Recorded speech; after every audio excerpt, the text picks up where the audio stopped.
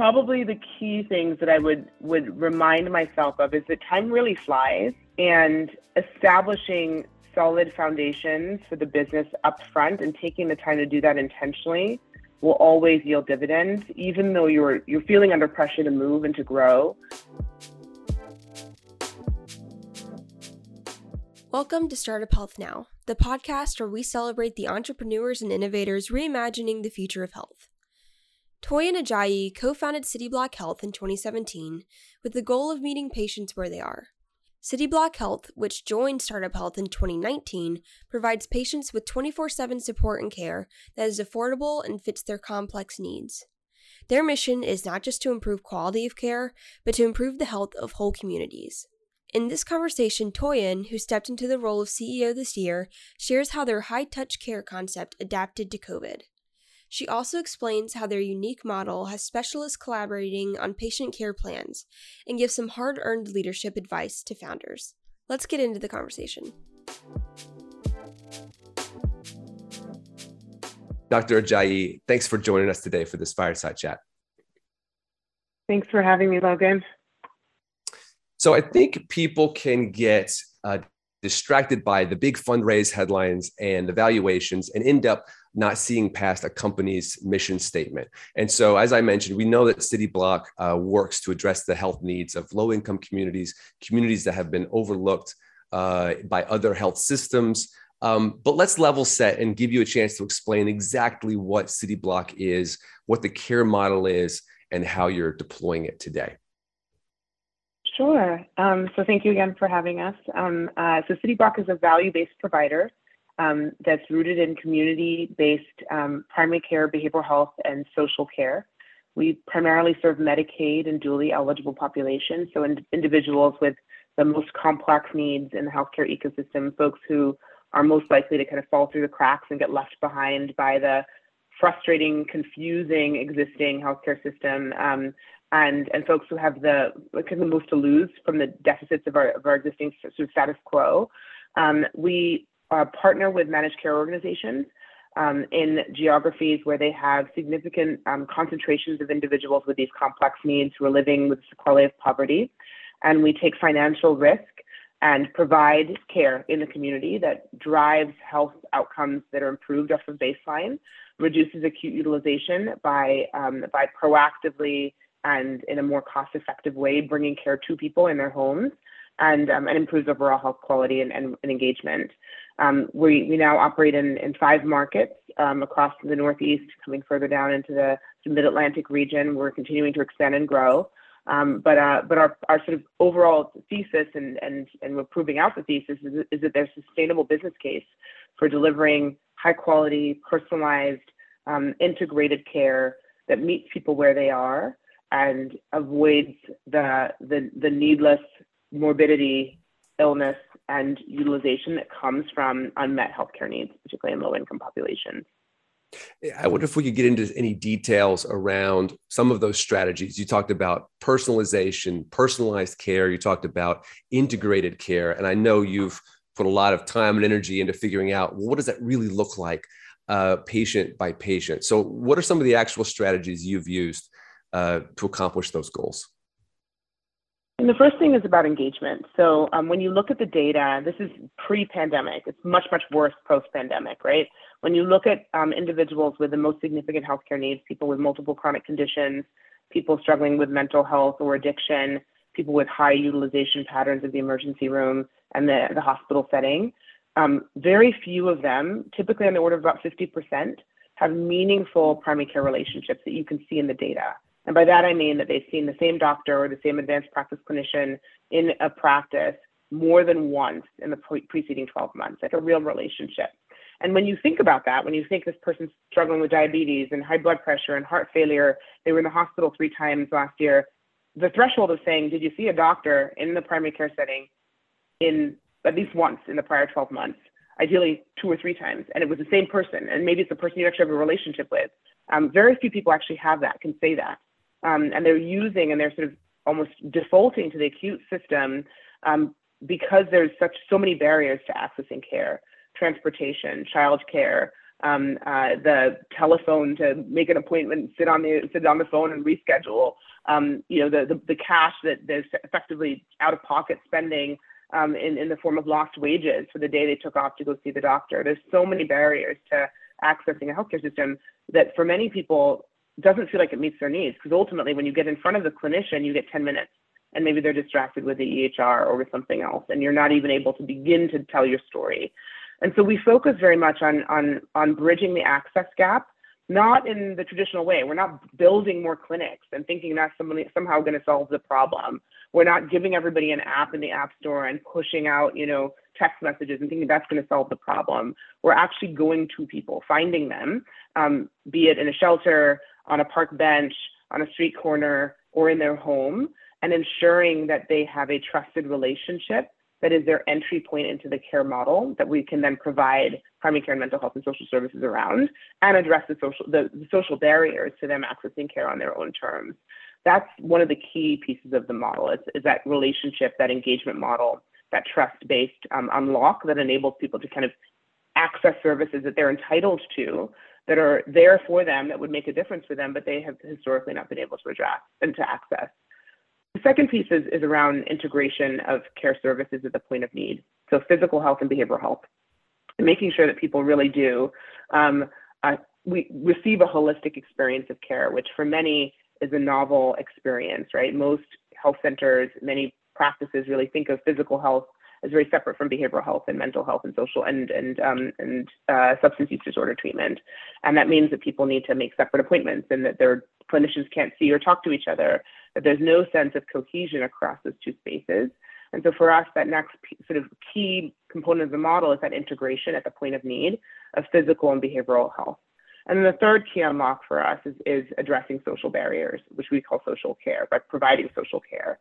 It's recognizing that there are the traditional social drivers of health that we talk about, many of which are almost geographically defined, place-based. Our people, our members live in communities that are hard to access through transportation, where they don't have great access to healthy, nutritious, and affordable food, where they may not have, green, leafy, safe spaces to exercise outside, where they may not have access to great data coverage or to the income to buy internet and access services in those ways. But they're also struggling from loneliness, from trauma, from the consequences of a life lived with, exposure to systemic racism and all this sequelae as well. And so addressing those social needs, understanding them first and then addressing them, is another key point of leverage for us. And we find a lot of value through closing those social gaps with individuals as a means to help them achieve better health.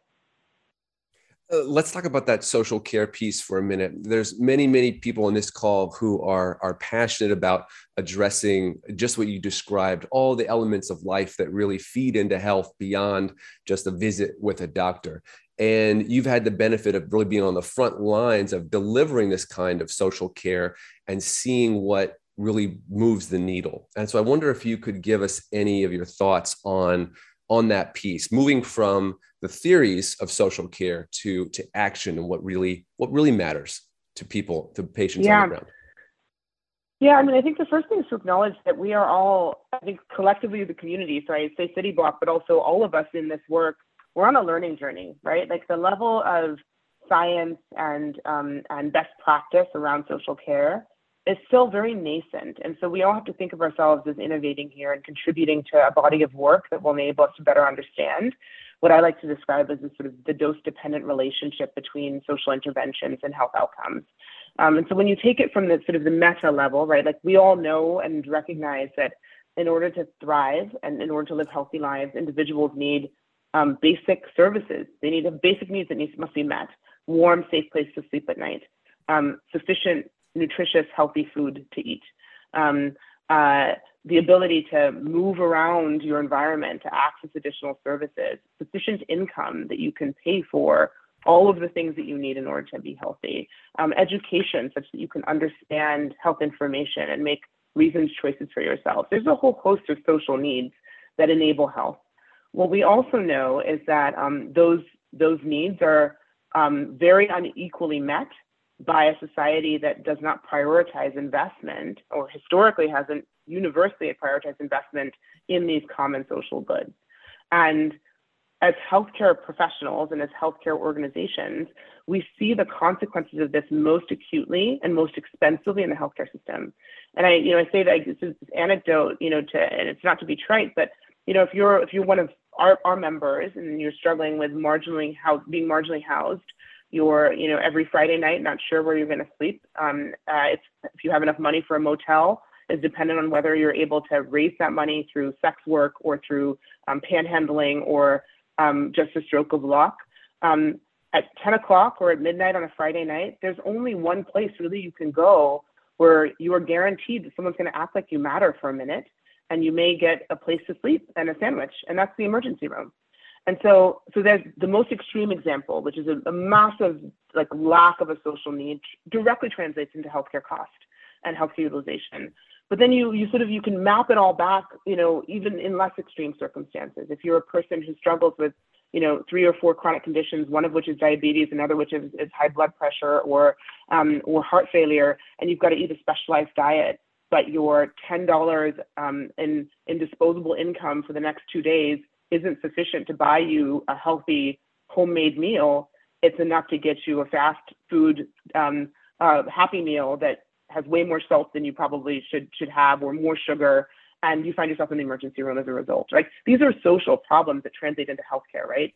The question, however, is not as simple when you look backwards and say, okay, does that mean that healthcare dollars should pay for healthy, nutritious food for everyone, should pay for housing for everyone? In theory, yes, but in practice, we do not have the resources distributed in that way, right?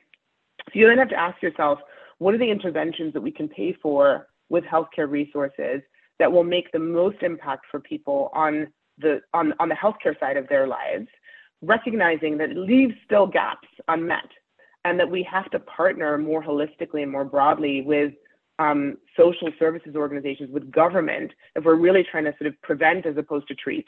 And that's where we are learning and innovating at City Block. And the first, recognizing that understanding where those gaps exist for our members, that's key. That's the first step. You got to understand it, you got to measure it and really see it in order to then intervene. And then you have to test and iterate.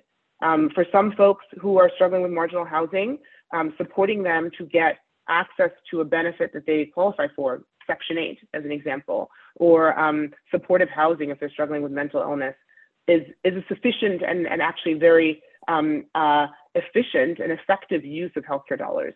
For others, it might be putting them up in an emergency respite unit that we actually pay for.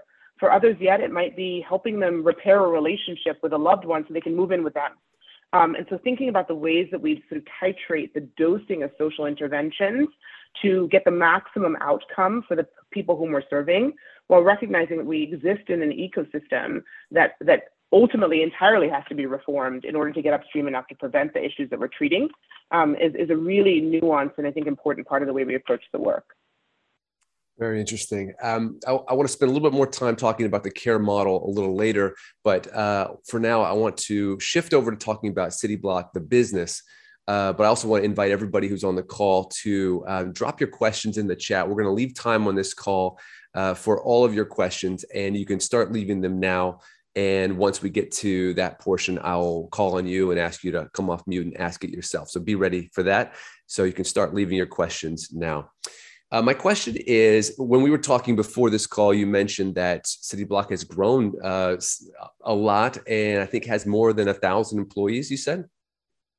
But you started, I believe, with 3 co-founders back in the day. And, I wonder if that's some rapid growth. And I wonder if you could go back to when it was just the 3 of you and give yourself a piece of advice now, knowing what you know, looking from a business standpoint, what would you tell yourself? Oh my goodness. I mean, as you all know, the road to being a founder or the path of being a founder is littered with woulda, coulda, shouldas, right? Like there's a million, I could write a book. There's a million things that I would wish I knew then that I know now. I think probably the key things that I would remind myself of is that time really flies, and establishing solid foundations for the business up front and taking the time to do that intentionally will always yield dividends, even though you're feeling under pressure to move and to grow. One of the most valuable things we did, and it came a little bit later in our life cycle as a company, was to spend time on a company-wide exercise where we built our values. And that has been so valuable, but it was months of workshopping and wordsmithing and town halls and real conversations with people that we did not do, in the first 6 months or year of the company's founding. But when we got to was like just so foundational and so valuable. And so things like that, I think recognizing that we are not always, we're not ever, and certainly I could in the future not be as fortunate as to have the success that we've had. You never know, but build as though you're going to be wildly successful. Build as though you're going to exceed your wildest dreams. And that means that you need to be prepared to endure, and you need to be prepared to have artifacts and institutions and systems and processes and structures that can grow with you. That would be the biggest piece of advice at every point, is to really do this as though it's going to be here for a long time. And that's hard when many folks, like I can't include myself, I'm not a Silicon Valleyite really, but sort of move fast and break things is the sort of the quintessential adage. I don't actually subscribe to that. And I would really, I think, urge folks to really think about the places where you want to, in some instances, overbuild relative to your stage, in order to create the foundations that you can grow with. I'm sure you're being pulled in 1,000 different directions with your current role as CEO. How do you build in the time to make sure you still are using that thinking, that you are building solid foundations and not just working and doing, now that you're in such a high pressure role? For me, it's about two things. It's about sort of managing myself, to sort of personally, internally, like making sure that I'm like well rested, that I have, I know how I work. I'm much better in the mornings, that I'm very, very careful and sort of guard quite closely my morning time so that I can use that as productive thinking and working time. So really understanding your rhythms, and making sure that you're effectively optimizing yourself for the work, is thing number one. The sleep, exercise, food, all those things are really, really, really important on the self-care. And the other thing is being really, really intentional about, not just for myself, but for my team, carving out real time to think and to be strategic. And that requires being exposed to new ideas. It requires being exposed to old ideas. It requires being exposed to the business, to seeing what happens on the ground, making sure you're really connected to the team and what the tone and tenor and energy of the organization is and where you're having impact, that you're rooted in the data on performance, because that is all fodder for strategic thinking. And so making sure that you're sort of constantly, being exposed to stimuli, both external and internal, that will promote strategic thinking, and then having the time to actually do it has been really key. And so, I often will roll my eyes when I get asked to go to a conference or something. I never want to go. I would much rather stay and work with my team and focus looking inwards. But every time I do, you get exposed to new ideas, to new people, to a sense of what's happening in the broader ecosystem. Like making sure to have that both external and internal stimuli really well balanced, I think, is critical to ensure that you have the right ingredients for good decision making.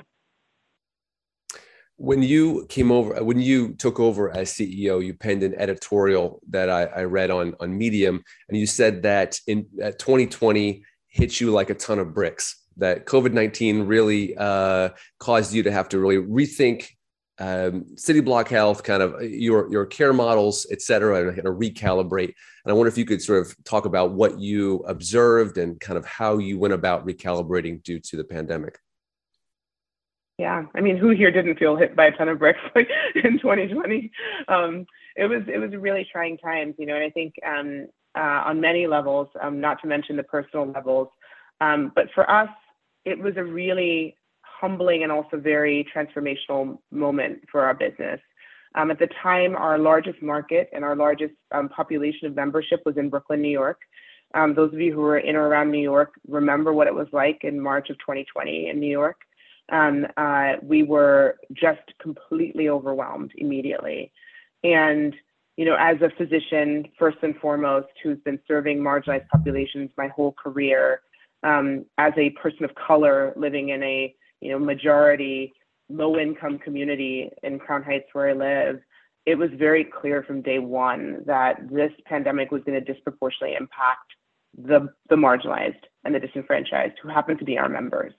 And so we knew we had an imperative to really, really rethink our clinical model to make sure we could almost stand in the way and prevent some of the suffering that we knew was going to happen to our members, to identify those who are most vulnerable as quickly as possible, to get to them as quickly as possible, to stay on top of the literature and the learnings, to make sure we had access to PPE and oxygen, that we were having the right conversations with family members, that we were equipping them with the tools to keep their loved ones healthy and safe while our hospitals were overflowing.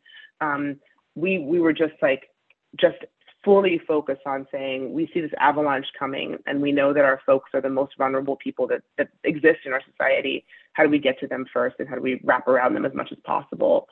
And then at the sort of the company level, as a healthcare company whose entire outcomes and business model is predicated on taking care of people and keeping them safe and out of the hospital, sick people, keeping them safe and out of the hospital. What did that mean for us when our key kind of modes of deployment were still very much in person and very much hands-on, and continue to be to this day, where we had healthcare workers who were potentially putting themselves in the line of fire, so to speak, in their duty to care for our members, when we had members who were too afraid or too frail or vulnerable to leave their homes and really shouldn't take visitors, when we had other members who were unable to socially distance because they were essential workers who needed to get on the bus or the subway and go to their job every day to keep our system and our society still going, even despite all of this. So what did it mean for us from a business perspective was a really big question. And we, I think in the beginning, sensed and were geared for the idea that a model like ours and a company like ours that disproportionately focuses on marginalized communities and that has the ability to pivot and innovate very quickly would find itself in much higher demand even than it was before in the pandemic. But I don't know that we were prepared for just how much higher demand, right? And so, 2020 was really transformational for City Block. We grew significantly. We saw the value that a value-based primary care, community-oriented provider has in an ecosystem where other primary care practices were shutting down. They were worried about making payroll. They couldn't keep their doors open because their entire business model was predicated on people coming to them, sitting in a room full of other sick people to get care. And absent that, they couldn't make their business work. Whereas we're value-based, we're oriented around a population. We have the resources to say, okay, they can't come to us, we're gonna go to them. We need to deliver tablets to people so they can get online and video visit. We can do that. We need to invest in a whole new clinical delivery system with paramedics and EMTs and people. We can do that too. And so we were really, I think, very well positioned to grow and to take on the care of more people in the midst of the pandemic. But it was really a challenge, and we, I think, rose to that challenge very much, driven by our commitment to serving our members and to ensuring that we were providing the very best possible care for them at one of the hardest times for our society. Yeah, that's fascinating. Let's go to a couple questions from the audience. We've got a couple that have come in. Let's start with Bentley Adams. You can come off mute, give us 30 seconds about your business, and then ask your question. Great. Thanks, Lynn, and thanks, Dr. Ajayi. I think or do you go by Toyin? Is Toyin better? You tell me. Toyin's good. You're good. Just want to always be respectful of those physicians in our world. But I love the story and I love your purpose and I love your passion. And I always think with founders, one of the most important things to me, I guess, first, way is a mindful eating app that helps people find peace in their relationship with food and their body. So with founders, I'm always curious, what was the original vision of what you set out to do? How specific was it? And how did that come to be? Or how did that change along the way? And I think you answered it a little bit in there, but I'd love to hear kind of what the human experience of being a founder of this amazing company has been, because I think that you're definitely making impact. So I'm curious where you started from and where you're at now in your own words. Thank you. The vision was actually very specific, partly because, I grew up in healthcare, not in a venture. This is my first startup, so I'm a total novice to that side, but had spent many years, providing care in safety net hospitals and community health centers, and doing street homeless work, really just seeing the ways in which our system fails to meet the needs of people who need it the most.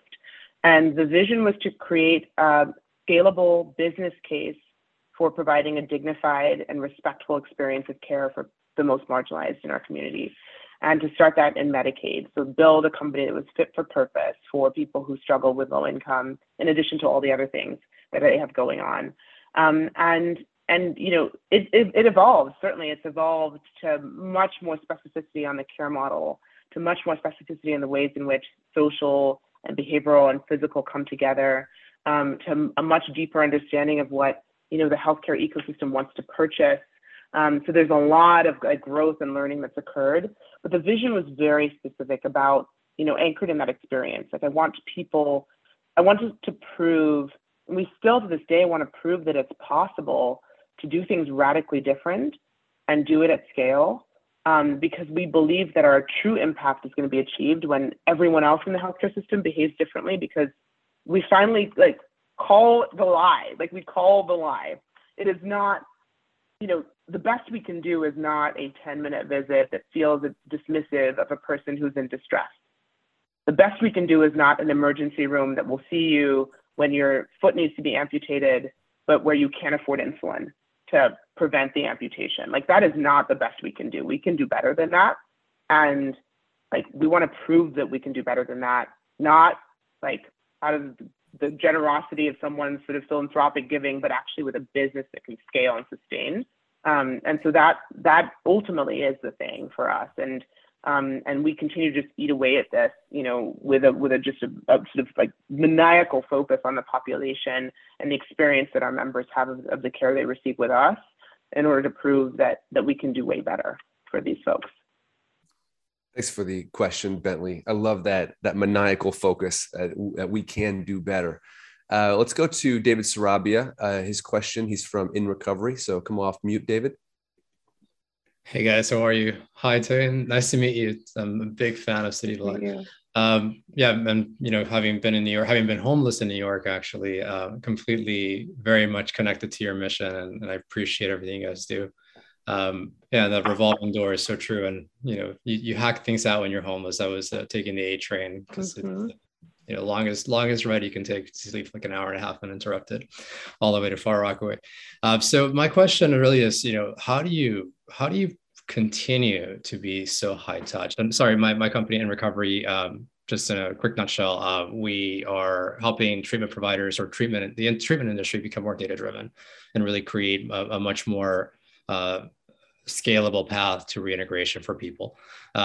So for your company and how you guys are so high touch, how do you continue to be like this when you obviously have to answer to investors, you now have to scale the company, you have to eventually be more systematic, right? Versus, like you said, sometimes you don't need a 10-minute visit, you need a 1-hour conversation about that person's issues. And how do you guys leverage government relationships as well for something like this? It seems like really, really critical, right? To engage with social services and government services, so on with this.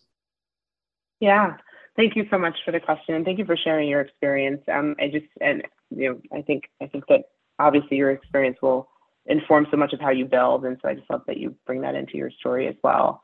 The how do you scale the high touch has been the key question for us and the key unlock, right? It's not, and that's where technology is so valuable. Tech doesn't replace the human contact, but tech can make it so much more efficient and effective and valuable. And so here are some examples. If I'm going to do outreach to try find somebody and try to engage them in the healthcare system that we're providing, if I'm armed with information about what their needs might be, with suggested guidelines about how I might interact with them, with the intelligence that they may not be home to answer the phone, at 4 o'clock in the afternoon because they're working, that enables me to be way more targeted and way more effective in the way that I outreach a member. The next thing, of course, is then what do I do for people and with people? How do we essentially scale? Most of the most high performing, we still do this at City Block, the most high performing interdisciplinary teams do what we call case conferencing or huddling, where we get an interdisciplinary team together, the best minds possible of our nurse practitioner or physician assistant, our community health partner, our behavioral health specialist, our physician, our medical director, everybody gets in the room and talks about what's going on for a specific member and tries to figure out and prioritize what we can do to help improve their health outcomes, and then brings that member into the conversation as we kind of build their personalized care plan. And oftentimes it feels like you're bouncing, it's like it's a trial and error. This is a person, they're always in the emergency room, they're always struggling, their blood sugar is always super high. Okay, well, let's try a home visit. Let's try getting them home delivered meals that have, less carbs. Let's try this information thing. Let's try connecting them to so-and-so. There's actually we can start to aggregate best practices and shortcut some of the wrong doors we go down when we're trying to figure out what the most high value set of interventions would be for a person and in what sequence.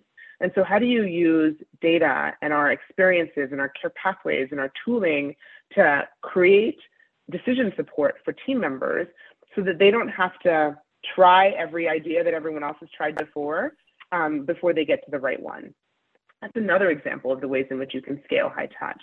The final piece is, of course, just recognizing that that even at maturity, some people need an hour-long visit. And if that hour-long visit with a therapist or with a community health partner prevents one hospitalization, you've paid for it 20 times, 40 times over. And so there is a real ROI on time in the community, time spent on preventive care, time spent on care coordination, time invested in primary care, time invested in mental health and addiction treatment services. The ROI is immense because the counterfactual is the emergency room, which also doesn't solve the problem. It just creates a short-term Band-Aid that is incredibly expensive. And we really recognize that and really strive to make sure that our members get access to the time that they need as well. Appreciate the question, David. You mentioned something, Toyin, about the huddle, which is such an awesome idea of just being able to bring in this multidisciplinary team to address a whole person. And it made me think of a question I had, which was about CityBlock evolving to moving to virtual, which I know happened through COVID. You had major offices in Brooklyn, and now I believe you're all virtual. And I wonder if you could maybe tell us a little bit about that journey and about some of the challenges, maybe some of the strategies you've employed to make that work within the model and culture of your company. Yeah, so our care team members, and so folks who are providing direct care to our members, continue to huddle, often in person, but also virtually. And then we continue to see our members in person. So we've retained, our bricks and mortar hubs, our community hubs, in the markets that we operate in, that members can come in and receive care at, that our team members can, spend time together with. But our corporate office closed during the pandemic and has remained closed. And that has created a whole, again, I'm we're certainly not unique in experiencing this, a whole set of both challenges and opportunities for sure as we've sought to ensure that high touch and interpersonal set of relationships are preserved throughout the team. And so we continue to, of course, like most companies, use a lot on a virtual interaction with our members and with our team members. We give them the opportunity to be in person as well as to engage virtually, depending on what folks need. And it's been a learning journey for sure. But I think we've really demonstrated, like many have, that we can do a lot virtually, and we can certainly collaborate, partner, communicate well in really effective and efficient ways using virtual modalities. And so that continues to be something that we've really taken advantage of. What's unique about your situation, like you said, everyone's dealing with this same situation, but you're dealing with it at a level and scale that is unique and maybe has given you a chance to learn new lessons more quickly, maybe. If you were to give advice to a founder on this call who maybe was struggling with running virtual teams, keeping a team's culture strong in the face of remote work, virtual teams, any advice you'd give? I think start building opportunities for non-meeting related connections. And so we use an add-on or an app in Slack to create donuts, like little virtual kind of coffees for people. Whatever the tools are that you seek to use, make sure to incorporate them and give people an opportunity to just get to know each other, get to bond, get to hear each other's story, build relationships. I think that's key. I think the other is the flip of that. I think is don't underestimate the value of in-person time in the midst of virtual, right? And so trying to create opportunities for offsites, opportunities for people to really get together in person is so important. And sometimes I've experienced where it just feels like everything's kind of funky and things feel kind of hard. Sometimes just getting together and like City Block, we tend to dance and eat and have fun together, and like having a little party or having a little gathering just changes the energy and gets people kind of back into this appreciation and the gratitude that we feel for getting to work with such incredible people. And that can get worn off if you're constantly, in these transactional meetings without the opportunity to really build those relationships around them. I think that's very wise. Let's go to another question from the chat. Marco Pashina from Akenta. If you can come off mute, tell us what you do in a sentence, and then ask your question. Hi, Torin. Well, thanks so much for finding the time to chat with us. I really appreciate it. And so I'm Marco Pashina. I'm the founder of Akenta Health. We are a virtual clinic specializing in cardiovascular disease prevention for underserved communities. So I think I really appreciate what you did with City Block. We mainly focus on the Hispanic community. We're based out of Los Angeles. And I have a couple of questions for you. Some of them you answered, but the main question is, what was your initial go-to-market strategy? I know that you told me that you were working with especially Medicaid. That's something we're really interested in doing. And how did you get to working with them in the beginning? And also, how do you then also got the attention of managed care organizations, with it, which I know that sometimes they tend to be a bit close with the network they have? Yeah. So we started going directly to managed care organizations and to your point, really seeking to prove the value prop to them of contracting with us and of partnering with us to care for their members.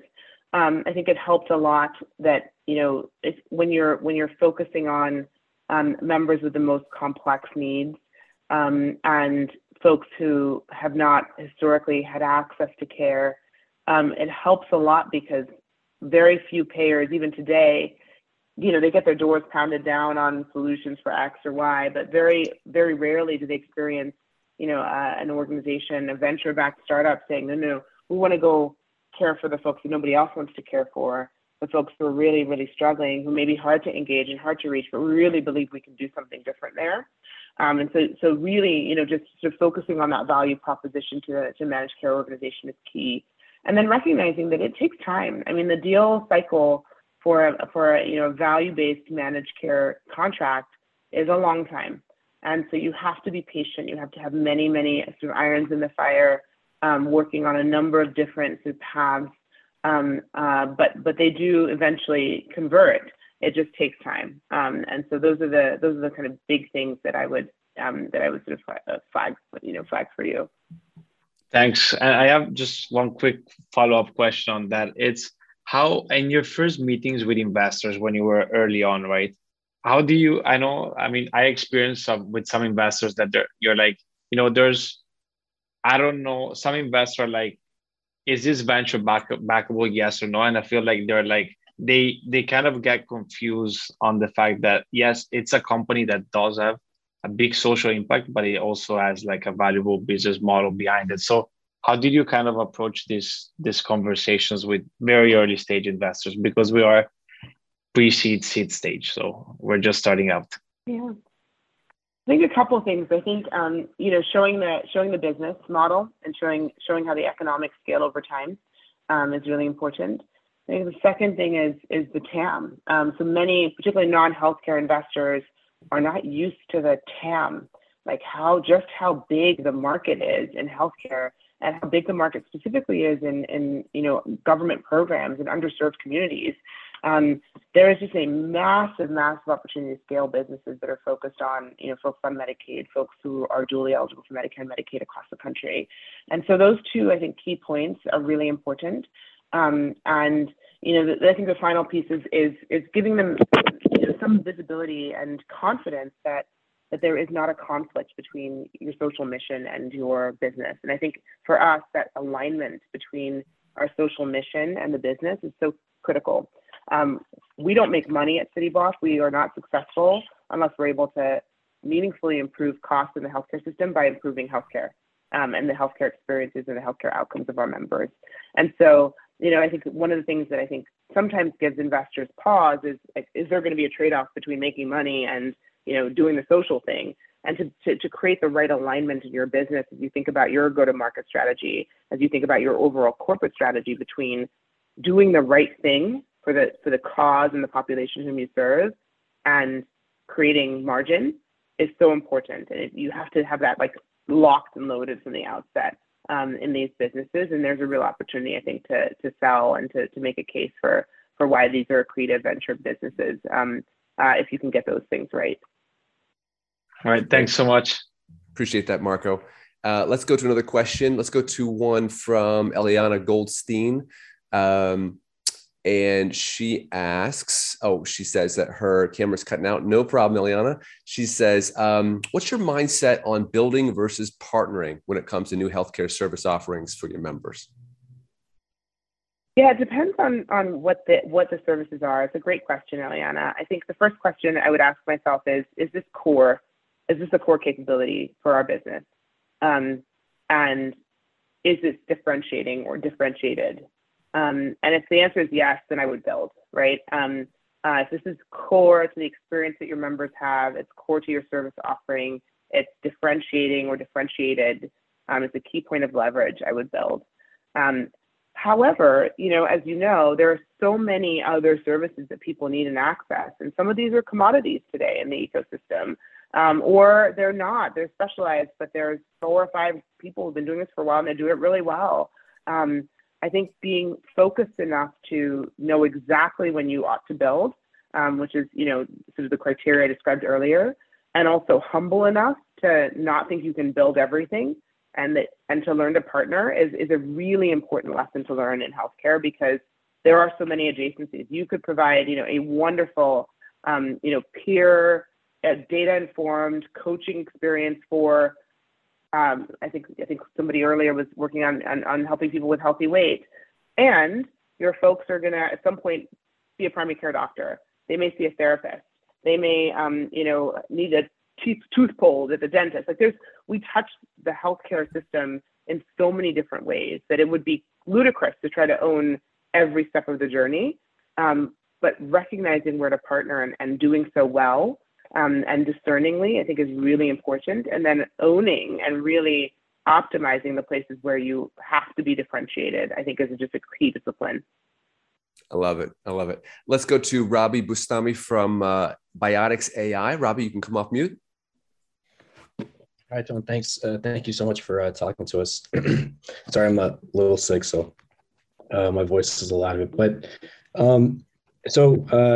so my question is, so here at Biotics AI, we've developed an AI-powered platform to help reduce the 1 out of 2 structural anomaly misdiagnosis rate by providing automated quality assurance, risk mitigation, AI-powered diagnostics, and time-saving reporting-based capabilities.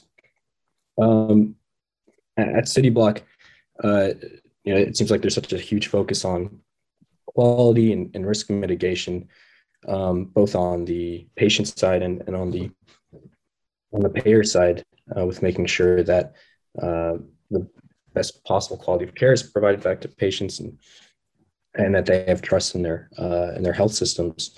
Have you seen use cases where AI technologies have been used to help provide and monitor and validate the quality of care for patients and also for payers as well?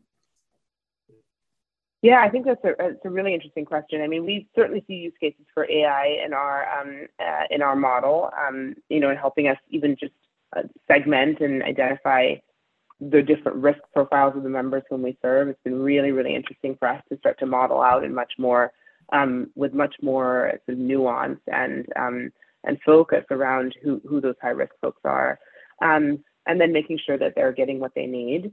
I'm very interested. I think it's to the earlier question about how do you scale high touch. Is, how do you automate the things that are not important necessarily uses of people's time, but that need to happen, and how do you surface up the right best next step in terms of the care that people ought to receive. So those are areas that we continue to see as potential for continuing to explore the value and the opportunity to invest in AI. I appreciate the question, Robbie. We're getting towards the top of the hour. I want to give people a chance to share an insight. If you'd like to reflect back to Toyin and the group, something that you've learned that you appreciated, you can drop that or your name into the chat. I want to make sure we have time. Toyin, I'd love for you to share kind of what's next for Cityblock Health. You've given us sort of the recent traction and what you're excited about, but what's coming in the next year or two? Yeah, I think it's you've heard the big picture, and our mission and our vision is really to prove that you can do this at scale. And so what's next, no surprise, is that we continue to grow. We continue to scale our impact, entering new markets, new partnerships, serving more members, continuing to iterate on our learning and understanding about what all the right ingredients are to drive better outcomes for people. And partnering in really thoughtful and creative ways with both managed care organizations as well as with other healthcare organizations to optimize the value that we can drive for our members. So continuing to disrupt and continuing to grow really is what's next for us. I'm hoping you can give some advice to founders, since I know you invest it as well. I know you evaluate early stage startups and you meet and mentor founders and CEOs. I'm going to try to wrap up. I'm going to try to roll up two of the questions in the chat and see what advice you might have for founders in terms of caring for their own mental health, looking at Yair Saperstein's question from EvoMD, and then secondarily, Ishmael's question from InnovaRex Global around early stage recruiting top talent early in the game, really getting them on board with your mission. So any advice for founders first about kind of taking care of themselves personally, mentally? Yeah, I think a lot of it's sort of pieces of advice maybe I sprinkled along earlier. First is upfront, build as though you're going to be doing this for a long time. Again, build as though you're going to be wildly successful, right? And what does that mean to sustain yourself, not through 1, 2, 3, 4 sprints when you're kind of flat out and getting no sleep, but what if this is a marathon? What if you get to keep doing this for a while and you get to continue to build and grow? What does it look like to be sustainable for yourself? And it's going to be different for everyone, but I actually think that there are some key ingredients that are kind of universal. First is really understand your own patterns, know when you work well, know how much sleep you need, make sure you get it. Really carve out time for thinking. Exercise is key. Whatever you need to do to maintain your mental health and your poise, people will be looking to you to set the tone for the company. And so being able to just keep balanced and maintain your sort of your equipoise is just so critical. Those are just key. And no matter what happens, there will be ups, there will be downs. Don't get too down about the downs and too up about the ups. I think helps a lot in maintaining that sort of balanced focus. This is going to be a long haul for sure. And then in terms of building the team, I think, looking for, especially in the early teams, people, again, who you can envision being on the journey a long time with. So folks who are committed, who have high integrity, who are great communicators, who are committed to the mission and the vision, who are proven leaders and builders. I would look for people who can scale with you and who you can scale with, and who you want to spend many hours. Sometimes, when you're on a downswing, working really hard with. And so I think that those are the sort of key things I think that have really been helpful, that I would recommend folks doing as you pursue your journey. Very nice. There's enough time for a couple of greatest insights you can share back to the group, kind of what you're hearing, what you're learning. And I want to call on Ismail from Innovarex Global, because he brings an interesting perspective to this. So you can go ahead and come off mute and share.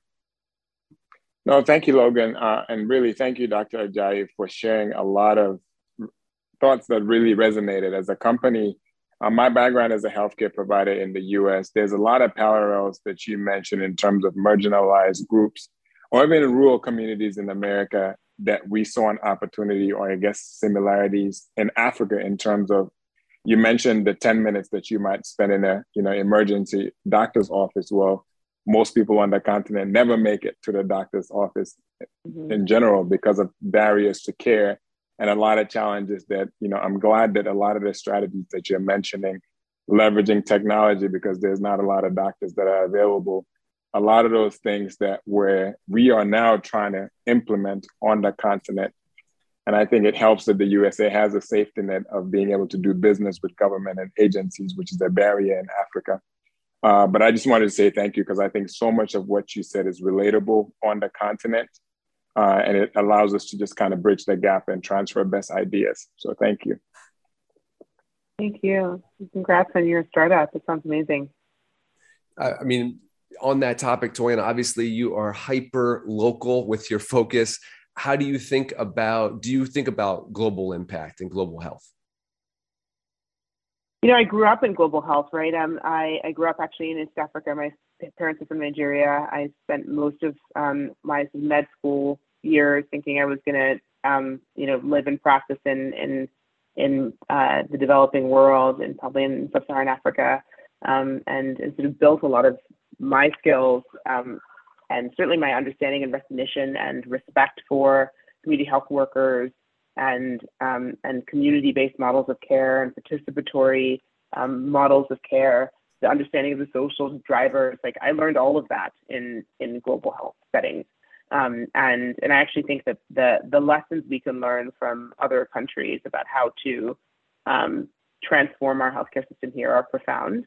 If we can look past the sort of hubris and some of the stigma associated with that. And so, I do think about global impact. I actually, in some ways, think about the reverse global impact. There are so many things that I learned working in Sierra Leone, ironically, that are valuable and translatable to serving Brooklyn communities. And so I'm really interested in understanding how we, again, prove it out here, and then I think we can scale from there. But really figuring out how to make this thing scale and consistent and truly sort of disruptive to our healthcare ecosystem in the U.S. Say plenty big job for now, and I think that there are lessons to be learned when we crack that nut and can continue to scale beyond that. I love it. I love it. We are getting close to the top of the hour. I want to make sure I give you the final word here, Toyin. Any final parting advice for a panel of founders who really look up to the work you're doing, who are trying to innovate in health, or at various stages of development, facing some of these challenges? What are your parting words? Well, thank you.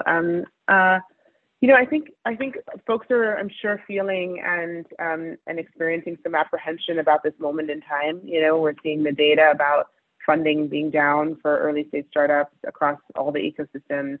The sort of global economic climate, I think, can be daunting for many.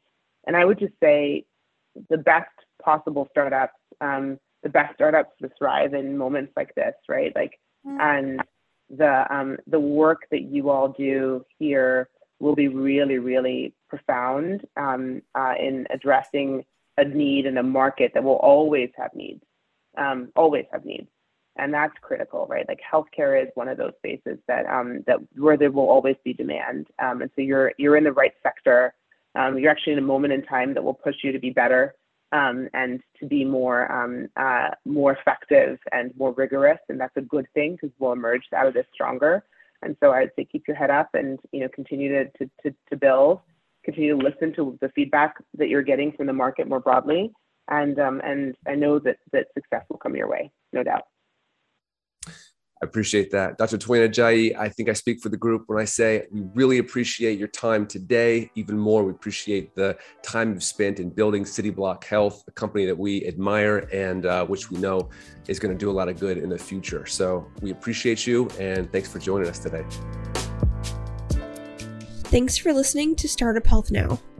Startup Health invests in health transformers around the world who are dedicated to achieving audacious health moonshots. If you want to learn how you can join this community of entrepreneurs, or if you want to connect with one of our 400 companies, go to startuphealth.com. If you'd like to learn how you can invest in our Health Moonshot Impact Fund, go to healthmoonshots.com. Thanks for listening to Startup Health Now. We'll be back again with another episode next week.